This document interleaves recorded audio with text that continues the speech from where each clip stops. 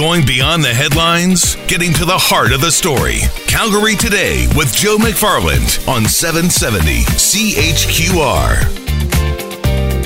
You have one glorious and brief shot at being the you that is you on planet Earth and the power to create whatever reality you desire.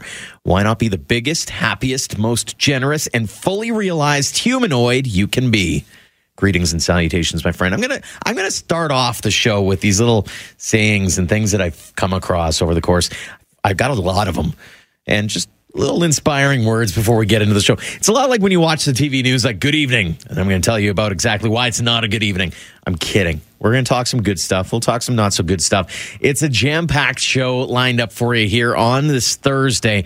And we're going to start things off talking about that commute that you're about to get yourself into. Well, the dream, the hope, the aspiration is that about 3 years from now, it could get easier, especially if you're heading down DEERFOOT Trail. Yes, as you've heard in the news through the course of the day today, the province out with another promise. Whether it's a pre-election little goodie there or not is the multi-million-dollar question. Yes, the province is committing to making DEERFOOT a little more easy to navigate in the years ahead. Now, the city's been undergoing ideas and thinking about ideas to make it easy. We had Shane Keating on only just a couple of weeks ago to talk about some of the things that the Transportation and Transit Committee were diving into, possibly even slowing down the speed limit during rush hour, just in an attempt to not have it go to a complete standstill. Well, it sounds as though the province is on board with changing some of the major interchanges. They're also on board with changing some of the roadway widths. We're going to see an extra lane before too long, hopefully.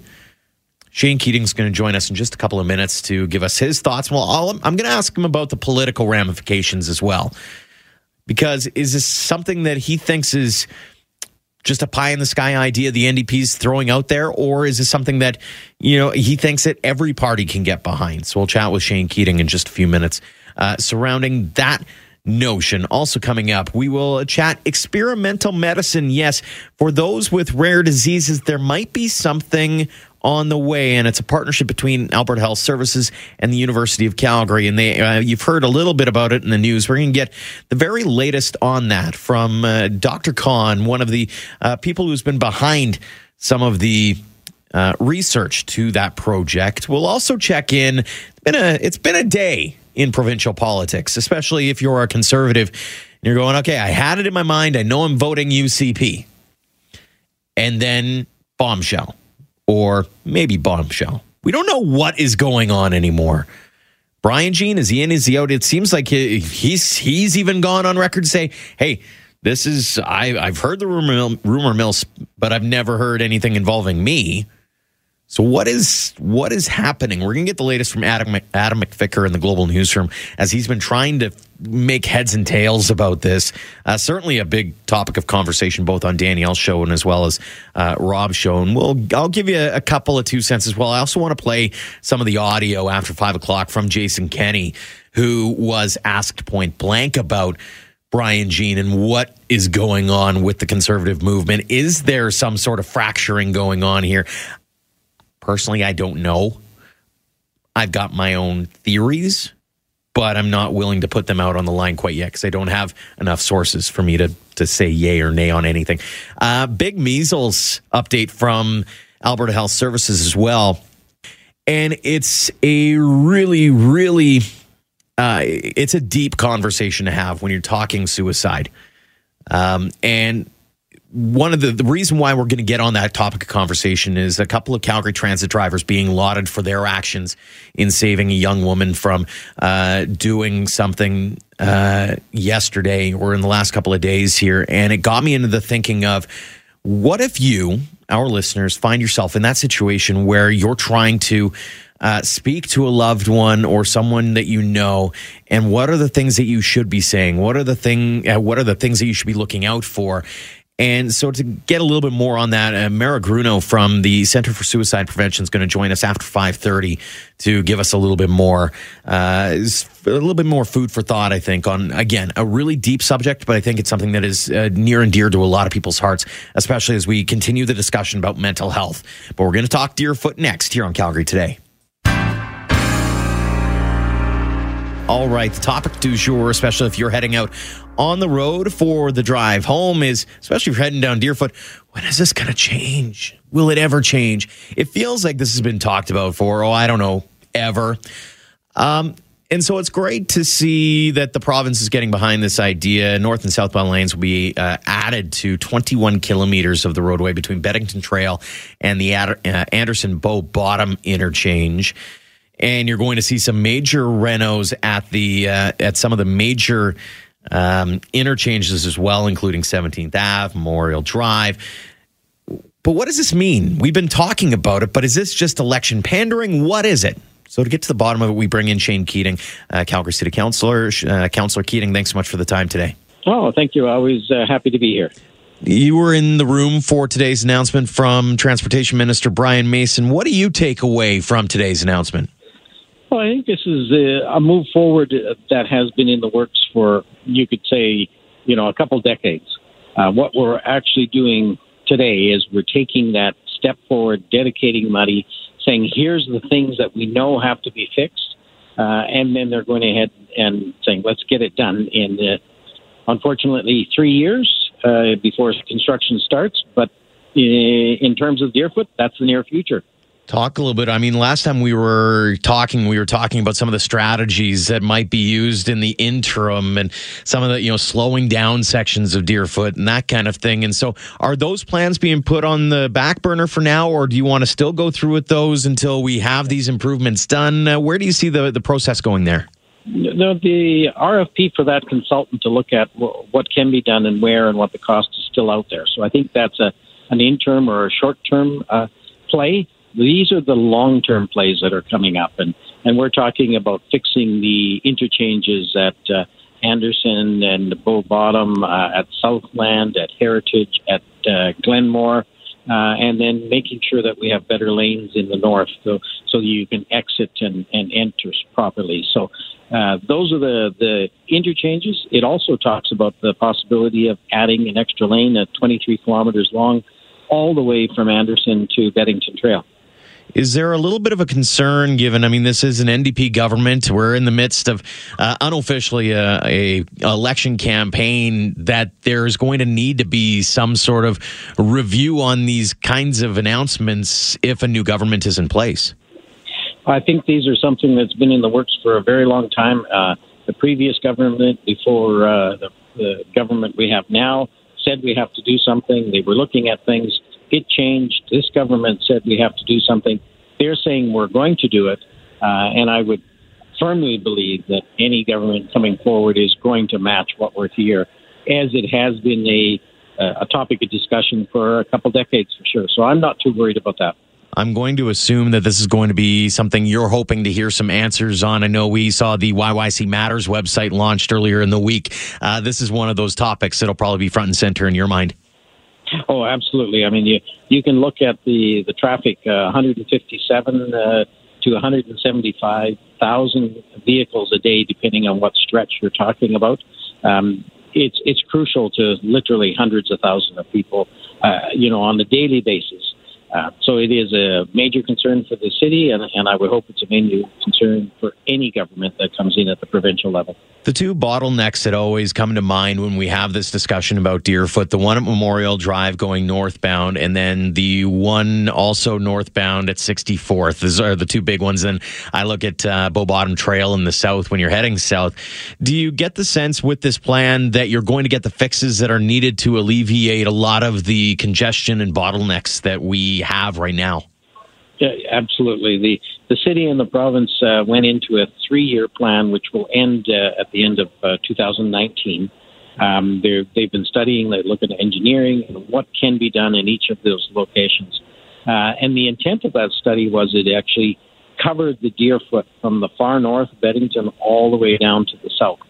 No other study has done that. They've looked at bits and pieces, but not totality a fix or a concept of way of making things easier. This does that. So I do believe it will have a comprehensive view of how to change it for the better. When you talk about the interchange changes, what do you have in mind, or do you have anything in mind that would stick out as being maybe the easy fixes for, especially those high-profile ones, Memorial, 17th, Glenmore, Southland, Anderson, Bow Bottom? I mean, there are a lot of intersections. I don't believe it's going to be involving blowing up overpasses and that, but at the same time, maybe it is. I think it's widening. Anytime you have a major freeway like we have that goes from 3 lanes to 2, in 2 different sections in the southeast. That's where you have the problem. Then, of course, that's Anderson and Glenmore. The Weave exit and entrance at Southland and Anderson causes great difficulty. And the fact that you have to get over to the far 2 left lanes at Bow Bottom, is where we're talking about. Fixing those in those 3 things, you will change the traffic flow in the south very, very easily.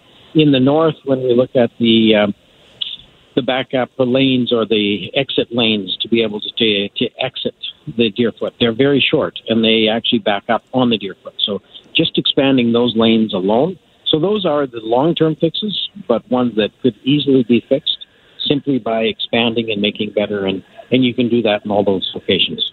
In looking through some past articles about Deerfoot and about traffic just in general, one of the plans from way back when was called the GO Plan. Is this an extension of that, or how has that plan developed over the years? I think the GO Plan had a couple things in it. One was making sure that we have flexibility for goods movement, for transportation for individuals, for passengers, as well as mass transit. And the Deerfoot is a major roadway in the province and within the city. I think it's also a major roadway to allow the other 2 things to do with as good movements as well as transportation of passengers. Mass transit gives us that ability to make the Deerfoot less congested, yet still making sure all of the aspects of the city is going. So I think this is an extension of the GO Plan. I think it is making sure that we're looking at all mobility modes. How important is it for Calgarians to be just a little bit patient going into the next few years here when it comes to Deerfoot? Well, if we can see and we know there's light at the end of the tunnel, we can grin and bear it and move on. Up to date, we've had no good news as far as what can be done with the Deerfoot. It's going to take about 3 years to get the engineering and the tendering process finally complete. It's an expectation that shovels will be in the ground in 2023 with about a 4-year completion date. So 7 years before we see free flow. But, it's 7 years we've been waiting for a long time. So I think we can accept it and move forward. Here's hoping we can get some finality to all of this, because it's been a conversation, as you mentioned, that's been going on for a long time. Shane, I do appreciate the time this afternoon. Thank you, and you have a great day. Councillor Shane Keating joining us on Calgary Today as we get the update on Deerfoot Trail north and southbound lanes to be added to the 21 kilometers between Beddington and the Anderson Bow Bottom interchange.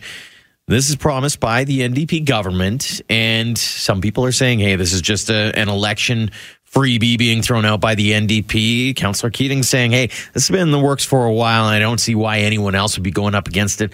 I do agree with the notion of we should wait to see what kind of pressure will be taken off Deerfoot by Stoney. And so if we don't need to necessarily be in a rush on Deerfoot, then we don't have to be.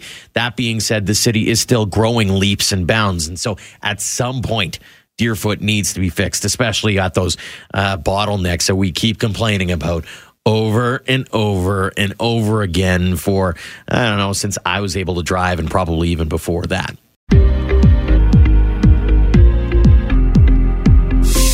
A BC man says he can eat his favorite foods and travel abroad without worry thanks to a clinical trial for a rare genetic disorder.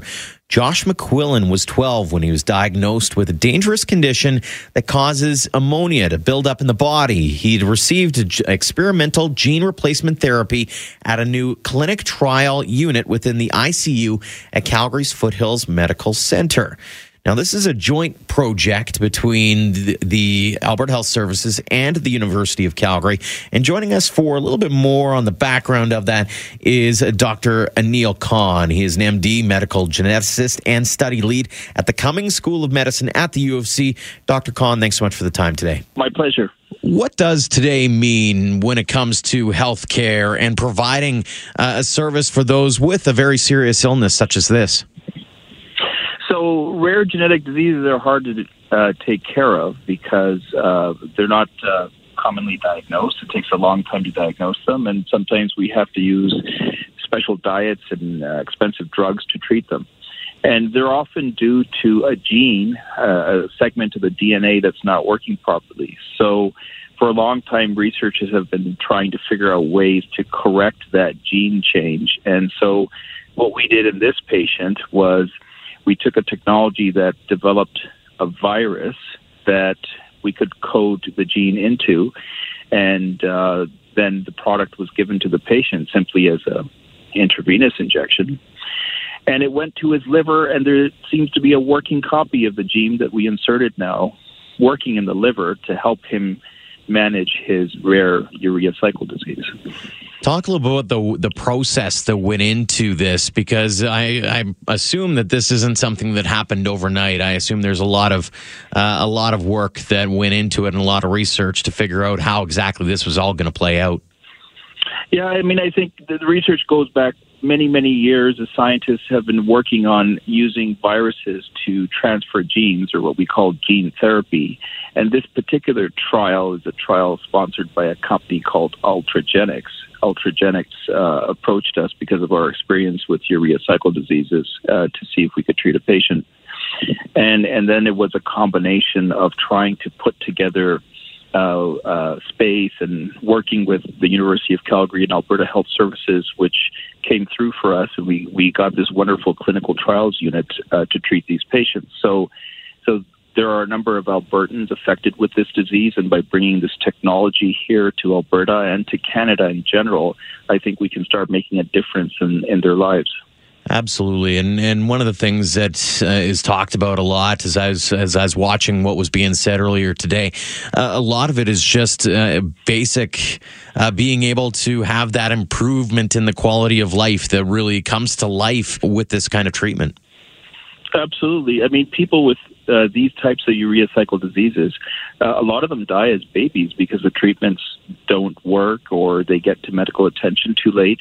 The rest of their lives, they are one step away from death, basically. I mean, one of our patients was found in a city bus at the end of the route in a coma, and luckily we were able to have him recover. He came to Foothills Hospital unresponsive with a card in his pocket that alerted the staff there to call me. That's not a situation that's very good for patients. And with this therapy and this patient, he's not needing to take any of his regular medications, and he doesn't have a protein restriction anymore. What he tells me is it's as if the disease isn't there. And to try to give people some normal life or some movement towards a normal life so that the disease is not as much of a burden to them, this can be applied to so many other different genetic diseases that it can be a game changer when it comes to providing therapy for these diseases. Talk a little bit about the game-changing aspect for the healthcare system. It's one thing to deal with this from, a personal standpoint, but for another, for the system to be able to benefit from it potentially. Yeah. So if we look at the average life of one of these patients, they may make 3 to 4 trips to the ICU a year because they get an infection and their ammonia is high. Each of those visits can cost hundreds of thousands of dollars in special medications and procedures to treat, which of course is covered by the province. With this therapy, if we can give an injection to avoid even needing to get sick or come to hospital, that has a huge impact on how much healthcare resources are used in rare diseases, and not just for urea cycle diseases. I think a large number of diseases, and this particular technology, particularly of the liver, could be helped with this type of technology. So as costs for managing chronic diseases escalate because we've been able to help people survive, we have to look at ways to manage things in the long run that is sustainable. And it's going to take technology and these type of trials to move things in that direction. Do you get the feeling that this could open up future doors for healthcare and for research into other issues, other diseases down the road? Absolutely, and a lot of work is going on around the world, and we are trying to attract some of that to Canada and to the centre here in Calgary. And I think success with these trials helps tell other companies and other researchers that they can get this done in Calgary with the special arrangements here between the University and Alberta Health Services. So it is opening things up to even more rare diseases, and I expect to see more of an application. And may come to a day where if you get diagnosed with a rare disease, that there is a gene therapy treatment center that you can go to that can help correct what the problem is. What does it mean to you to be a part of something like this, and what did it mean to be able to turn this public and make people understand what exactly is what is being researched here and the kinds of things that you guys are coming up with? I mean, one of my goals has been, as I go through my work, is someday to be able to, at least with one disease, I set a goal with just one disease to be able to say to parents, we've got this covered. Yes, we've made a diagnosis in your child with something really rare that's really serious, but they're going to be okay. This helps me move a significant step in that direction to say we've been working on technology, we're going to produce a better outcome. And that's, I think, a lot of us, that's all we really want to do is just make the lives of patients with these diseases a lot better. Mm-hmm. Dr. Kahn, congratulations on rolling this out today and all the best in your future research. Thank you very much. Dr. Anil Kahn is a medical geneticist and study lead at the Cummings School of Medicine, the University of Calgary, as they roll out their new treatment through genetics to help with experimental medicine towards solving some of the issues surrounding some rare forms of diseases. And again, it's one of those things where the more that you get happening here, the more that I think you're going to see more developments come here and more tests be done here. And that's certainly a good thing for not just for the local standing of our researchers, but also for everyone around the world. So some great things, again, be happening right here in our own backyard. It's Calgary Today on 770 CHQR. Anybody else been trying to connect all the dots, follow what everybody's trying to say when it comes to Brian Jean being back in the political game? Perhaps Jason Kenney reacting to what is potentially happening, although it's been said not to. It's kind of hard to wrap your head around. That's why we wanted to bring in Global's Adam McVicker to help us sort it all out. Adam, thanks so much for joining us this afternoon. Oh, thanks for having me, Joe. Much appreciated. Take us back to the very beginning. Where did these rumors start, and where have they gone since this morning? We've been hearing from sources over the last few days that there's been something in the works when it comes to the Freedom Conservative Party, some rumors around Brian Jean, but nothing super confirmed until the Calgary Herald this morning. Rick Bell wrote a column stating that Joe Maglioka told him that Brian Jean called him and asked him to run for the Freedom Conservative Party, and that Jean would be the leader of that Freedom Conservative Party. I did speak to Joe Maglioka this afternoon. I just got off the phone with him just a few minutes ago. And he says that's true. Brian Jean did give him a call, and that Jean was looking to get back into the political fold here. So this whole story is kind of still playing out. A lot of the pundits, a lot of the people who are involved still really don't know what's going on because it's still so fresh. Well, and I think the other thing, too, is that it's almost that unlikely bedfellows situation, because it wasn't too long ago. It's still fresh in a lot of people's minds that Brian Jean and Derek Fildebrandt weren't exactly the best of buds.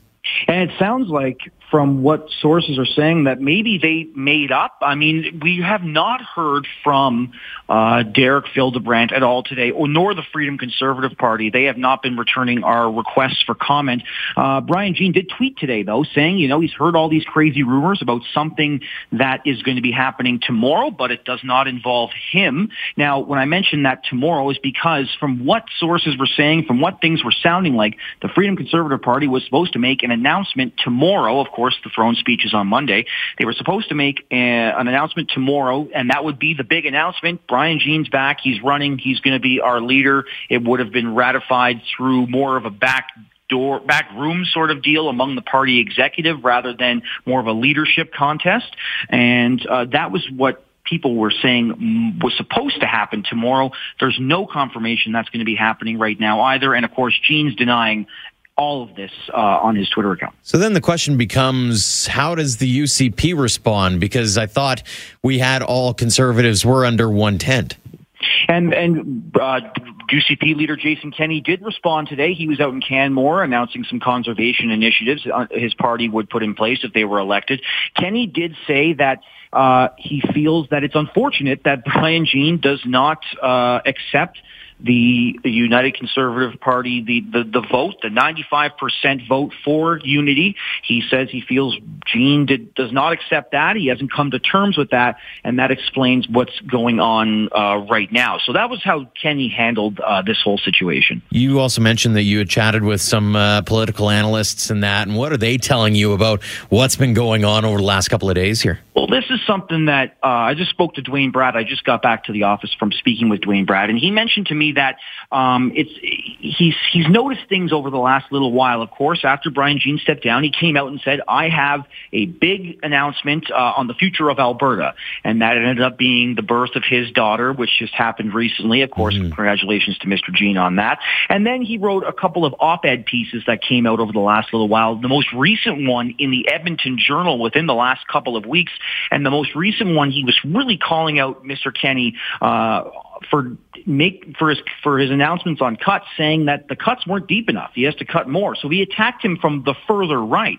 And so ever since then, that has raised a lot of eyebrows with some of these pundits and some of these analysts saying, well, you know, is Mr. Jean dipping his toe back in the water here a little bit? Like, they're still trying to figure out his motivations, and it's very tough to figure all that out when, of course, Brian Jean's not speaking to the media and denying all of these rumors as well. But for them, it hints at possibly two things: either, you know, some pre-election craziness, or some dissent and possibly some, I guess, frustration and friction when it comes to Alberta's political right. Well, it'll be fascinating to see how this one plays out over the next couple of days, especially given on Monday we have the throne speech. Adam McVicker, Global News reporter, thanks for giving us a little bit of an update here. Joe, thanks for having me. Much appreciated. It's Calgary Today on 770 CHQR.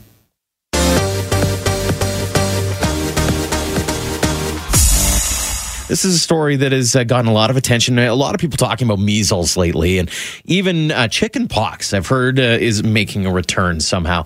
But this one, a confirmed case of measles, prompting a public alert to potential exposures here in the Calgary area. March 5th, in and around Cochrane. So the Tim Hortons on West Side Drive, a multi-business facility on 2nd Ave, and the Cumbrian Arms Pub. Then on the 6th, at that same facility in Cochrane. On the 8th, at the Rexall on 1st Street in Cochrane. Again in Cochrane on the 11th, at the same multi-business facility, the Yoshi Grill and the Save On Foods. Then here in Calgary on the 12th, at Cabela's on 64th, at the Grub Deerfoot City on 64th, and the Bella Concert Hall at Mount Royal University also on the 12th. So what is this all pertaining to? We bring in Dr. Gia Hu, the medical officer of health for Alberta Health Services. Dr. Hu, thanks so much for the time today. You're very welcome. Give us a little bit of an update here on the situation that you guys have pointed out about measles. Yeah, so we have a case of lab-confirmed measles in a resident Calgary zone that's travel-related. While this person was infectious, they did go to a number of public places. And so we've issued a media advisory for people who went to those places to watch for signs and symptoms of measles, and for some of those people to potentially, call HealthLink for further information. Talk a little bit about some of the challenges that you guys face in terms of the number of potential exposures this person did have. Yeah, so I mean, the person did go to a large number of public places, some of which had a lot of people there. Measles is sort of unique in that it's very, very infectious, very, very contagious, and it is spread by airborne means. So that being said, we've tried to contact the people who are at highest risk of infection, and we're hoping, the public announcement will alert others, to be aware they have been exposed. Talk a little bit about some of the risks for those who may have been exposed and what they should be looking out for.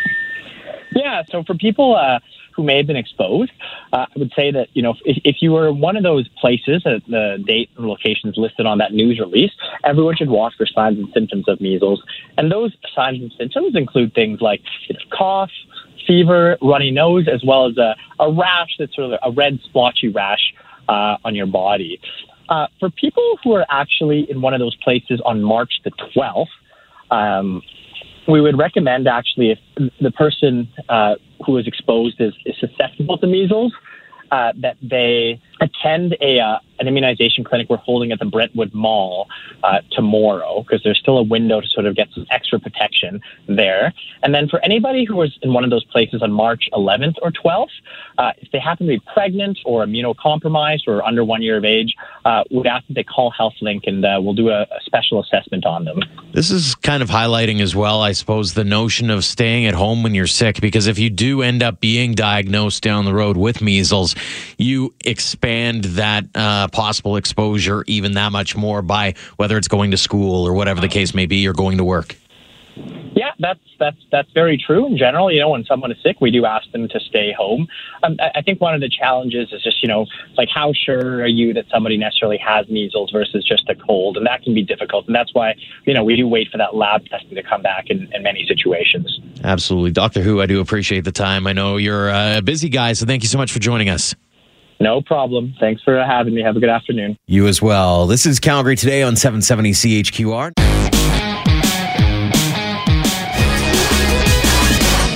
It's funny listening during commercial break there and hearing Sue say, I wonder how much the SNC-Lavalin debacle is going to change the political thoughts of those on the left and those on the right and those in the center.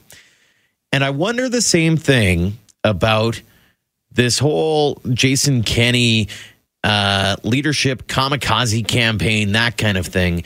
You add that into what is happening now with Brian Jean, and I wanted to give everybody a little bit more context and hear what everybody has been saying to this point surrounding this morning's, I don't want to call it a blockbuster, because from all indications, it might not even be true. So Rick Bell from the Calgary Sun writes this article saying Joe Maglioka called after a call from Brian Jean saying, hey, I'm in on the Freedom Conservative Party and I'm going to be the leader of the Freedom Conservative Party, which had my head spinning right away, just in the sense of I didn't realize, and granted, it's not like I'm best friends with either Brian Jean or Derek Fildebrandt, but I was under the impression they weren't the best of friends. To which I went, okay, well, I guess they kind of have a common enemy or a common person who has beaten them or who has wronged them maybe in one way, shape, or form, that being Jason Kenney, the leader of the United Conservative Party. But when we talk about a united conservative front, is it really united? And so there's a lot of questions that get raised around this.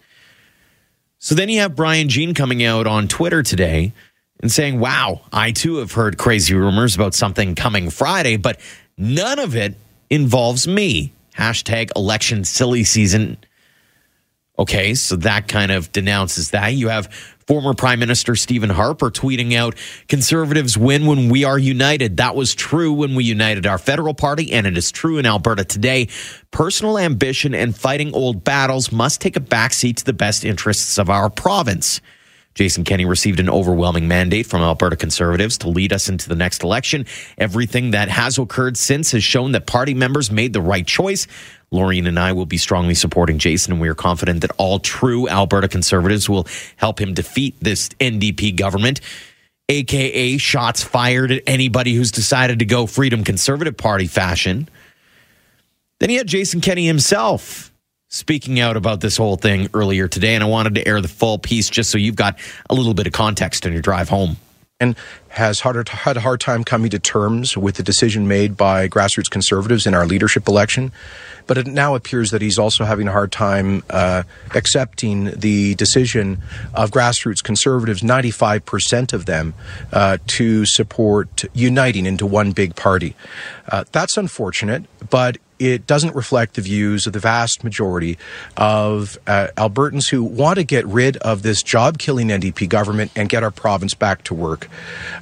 Together, we have built the largest and most popular provincial political party in Canada.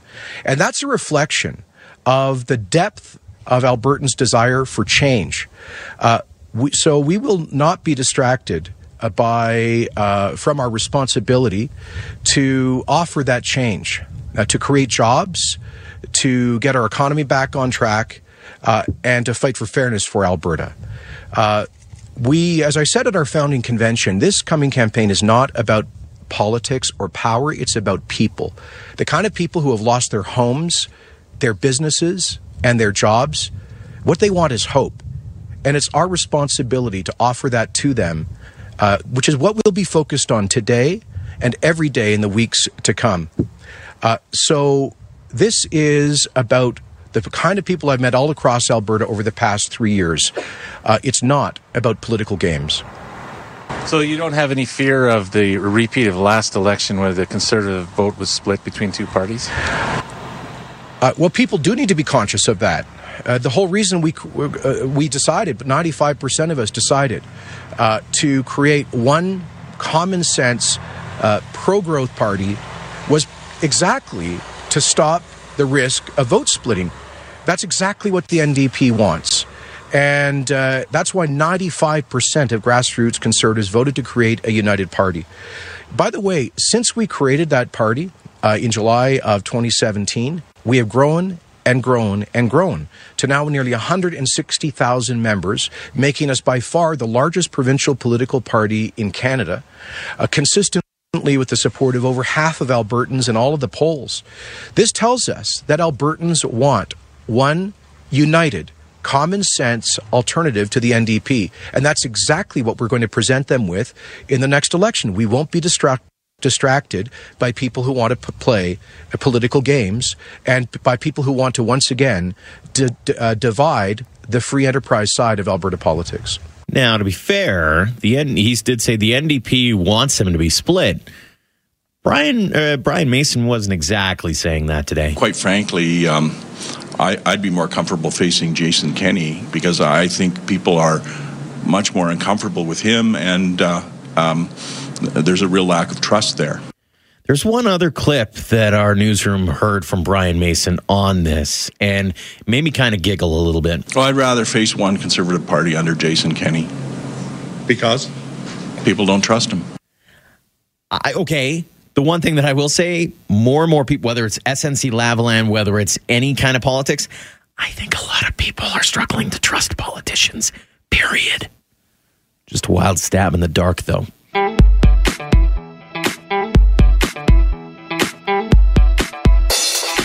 Let's turn our attention, and this, I'm going to admit right off the bat, this is a heavy subject, but we're going to start with a story that you might have seen in the news over the last day or so. A couple of Calgary Transit operators likely saving the life of a woman at the Rundle station on Tuesday night. The woman was standing outside the railing on the plus 15 walkway over 36th Street when the operators noticed a commotion. After speaking with the woman, they were able to reach and pull her over the railing back to safety on the walkway before she could do any harm to herself. It got me wondering the question for our listeners is, would you know what to do if you found yourself in that situation? Would you know what to say in that situation?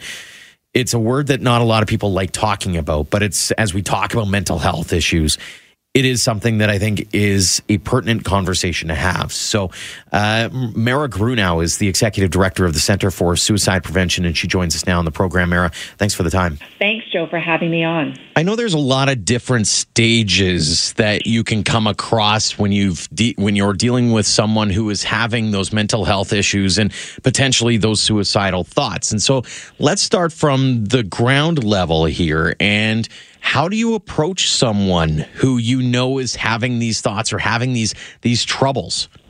So if you're approaching somebody who you know, with whom you have a relationship, the best thing to do is to be honest and direct, but integrate it into your regular sort of conversation or interaction with them. So one of the scripts that we often go to for people is, you know, I'm thinking about you. Like, you're not yourself these days. You're not yourself these days is kind of a nice opener because you're not putting someone on the spot. You're showing that you've observed something in their behavior that is making you kind of think twice. So try and keep it open and sincere, but you might feel wound up, but don't try to not show that. So,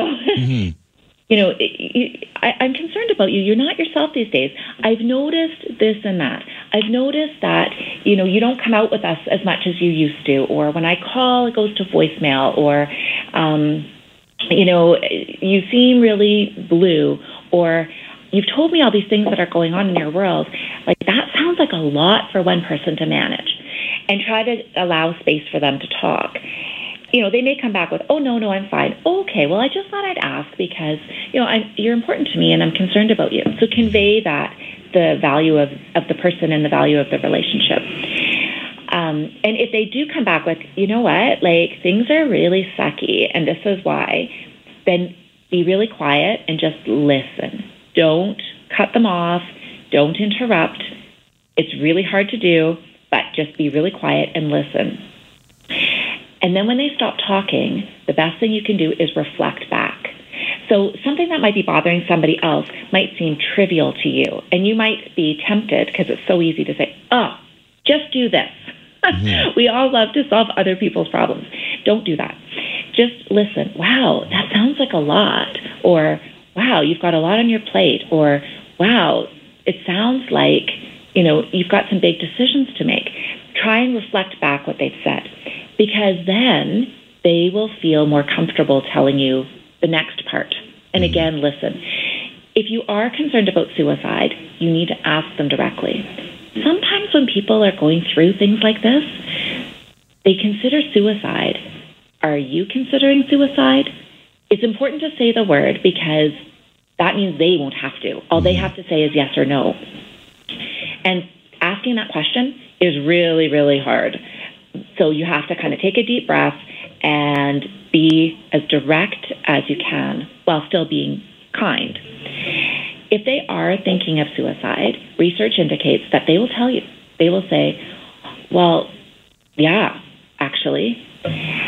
And again, try to remain calm. Definitely remain calm on the outside, even though on the inside, very few people would be calm. And really listen to what they say. Don't try and talk them out of it. I mean, we don't want them to die. We want to talk them out of it, but we don't want to tell them what to do. We want the locus of control to stay with them. Is there a point where you're pushing too hard? And I'll use the example as some people will feel like you need to give space, or there comes a point where you've hit the threshold of being pushy. Definitely, if we're in the judgy, solving other people's problems camp, then yes, absolutely. And so I think our tendency, let's be honest. If you're face-to-face with somebody who's seriously considering ending their life, most of us are going to be pretty panicky, right? And so our tendency is going to be to say things like, oh, you don't want to do that. Why would you be so selfish? And, you can, there's so much to live for. And really, you need to think about your family and think about this and think about that. That is over the line. But it's a very natural tendency for the helper to say those things. We're human and we don't want to see anything happen to this person. And so we try to hold on to the control. We try to convince people to see things our way. And that makes us feel better. But what we need to do, and this is counterintuitive and it's really hard, what we need to do is sit with the person and recognize, yeah, I can see that for you right now, suicide is an option. Now, you're not agreeing that you want that to be an option, but you can acknowledge that that's where they're at. That is what will help build trust. I can see that you're in a situation right now that is awful. I don't know how you feel, but I can see that you are holding a lot of pain. I can see that, or it sounds like you are going through an unbearable time right now. I am here for you. I'm here to listen. And create an opportunity and a climate that lets the person know that you've got their back, but you're not going to be, the busybody bossy person, which I say that, and I don't mean to judge people who are that way, because frankly, we're all that way. Mm-hmm. It's very easy to judge. It's just exactly what we want to do. Mara, when you hear that story, what can we take away from it? What did you learn from that? And how did you feel about the way that they handled the situation? So the first thing is an incredible kudos to these two transit operators.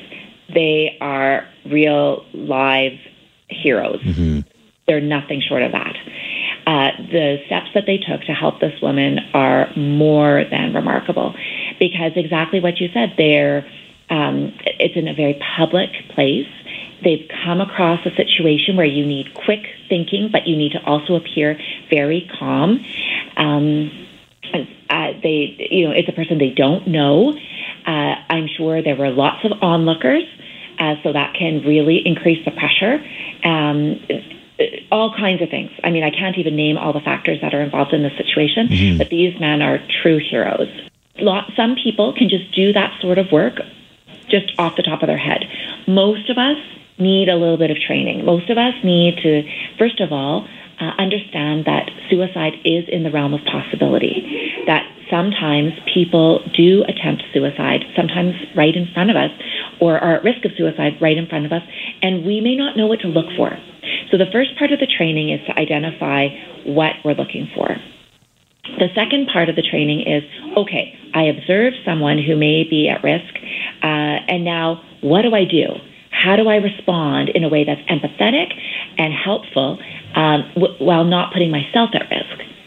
And that is exactly the training that we provide. And we have provided that training with Transit. Transit is like an incredible leader in our community in terms of the suicide prevention education that they have provided all of their train operators, and a whole complement of, I think they call it the customer-facing team. So people who work on the train platforms, for instance, have all been trained in suicide prevention education so that they can respond to people at risk. This situation goes beyond what the typical transit scenarios would include. So these people really acted above and beyond their roles in all kinds of ways. And it's just amazing. Absolutely. Mara, I do appreciate the time this afternoon. Thank you so much. Well, Joe, thank you so much for having me on. And I would if I can just add that if you are in crisis or you know someone in crisis, here in Calgary, you can always call the Distress Center. You can call them 24/7, any day of the week. The number is 403-266-4357, or you can dial 211, and they will take your call. Thank you so much for that, Mara. And if you want more information online, if you want to search it out, suicideinfo.ca is where you'll want to go for that. Again, I know it's a heavy topic to end the show on, but at the same time, one that I think when you hear stories of heroism like you heard yesterday, and this, as you were reading this morning, it does bring to light that question as to what do you say in those situations? What is the best course of action? And as I asked, is there a point where you are perceived as being too nosy or too pushy and you end up maybe doing more harm than good? And so I thought she presented that in a case where you can actually walk in with a whole lot of empathy and understanding. And again, listening is the key for people who just need, it's not even a hand up or a hand out or anything like that. It's just somebody to listen to. Very, very important as we navigate these waters around mental health and suicide prevention. It's Calgary Today on 770 CHQR. Just want to take a moment to thank you for taking the time to download and listen to the Calgary Today podcast. Don't forget to subscribe through Apple Podcasts, Google Play, TuneIn, or wherever you get your favorite podcasts. We'll chat with you soon.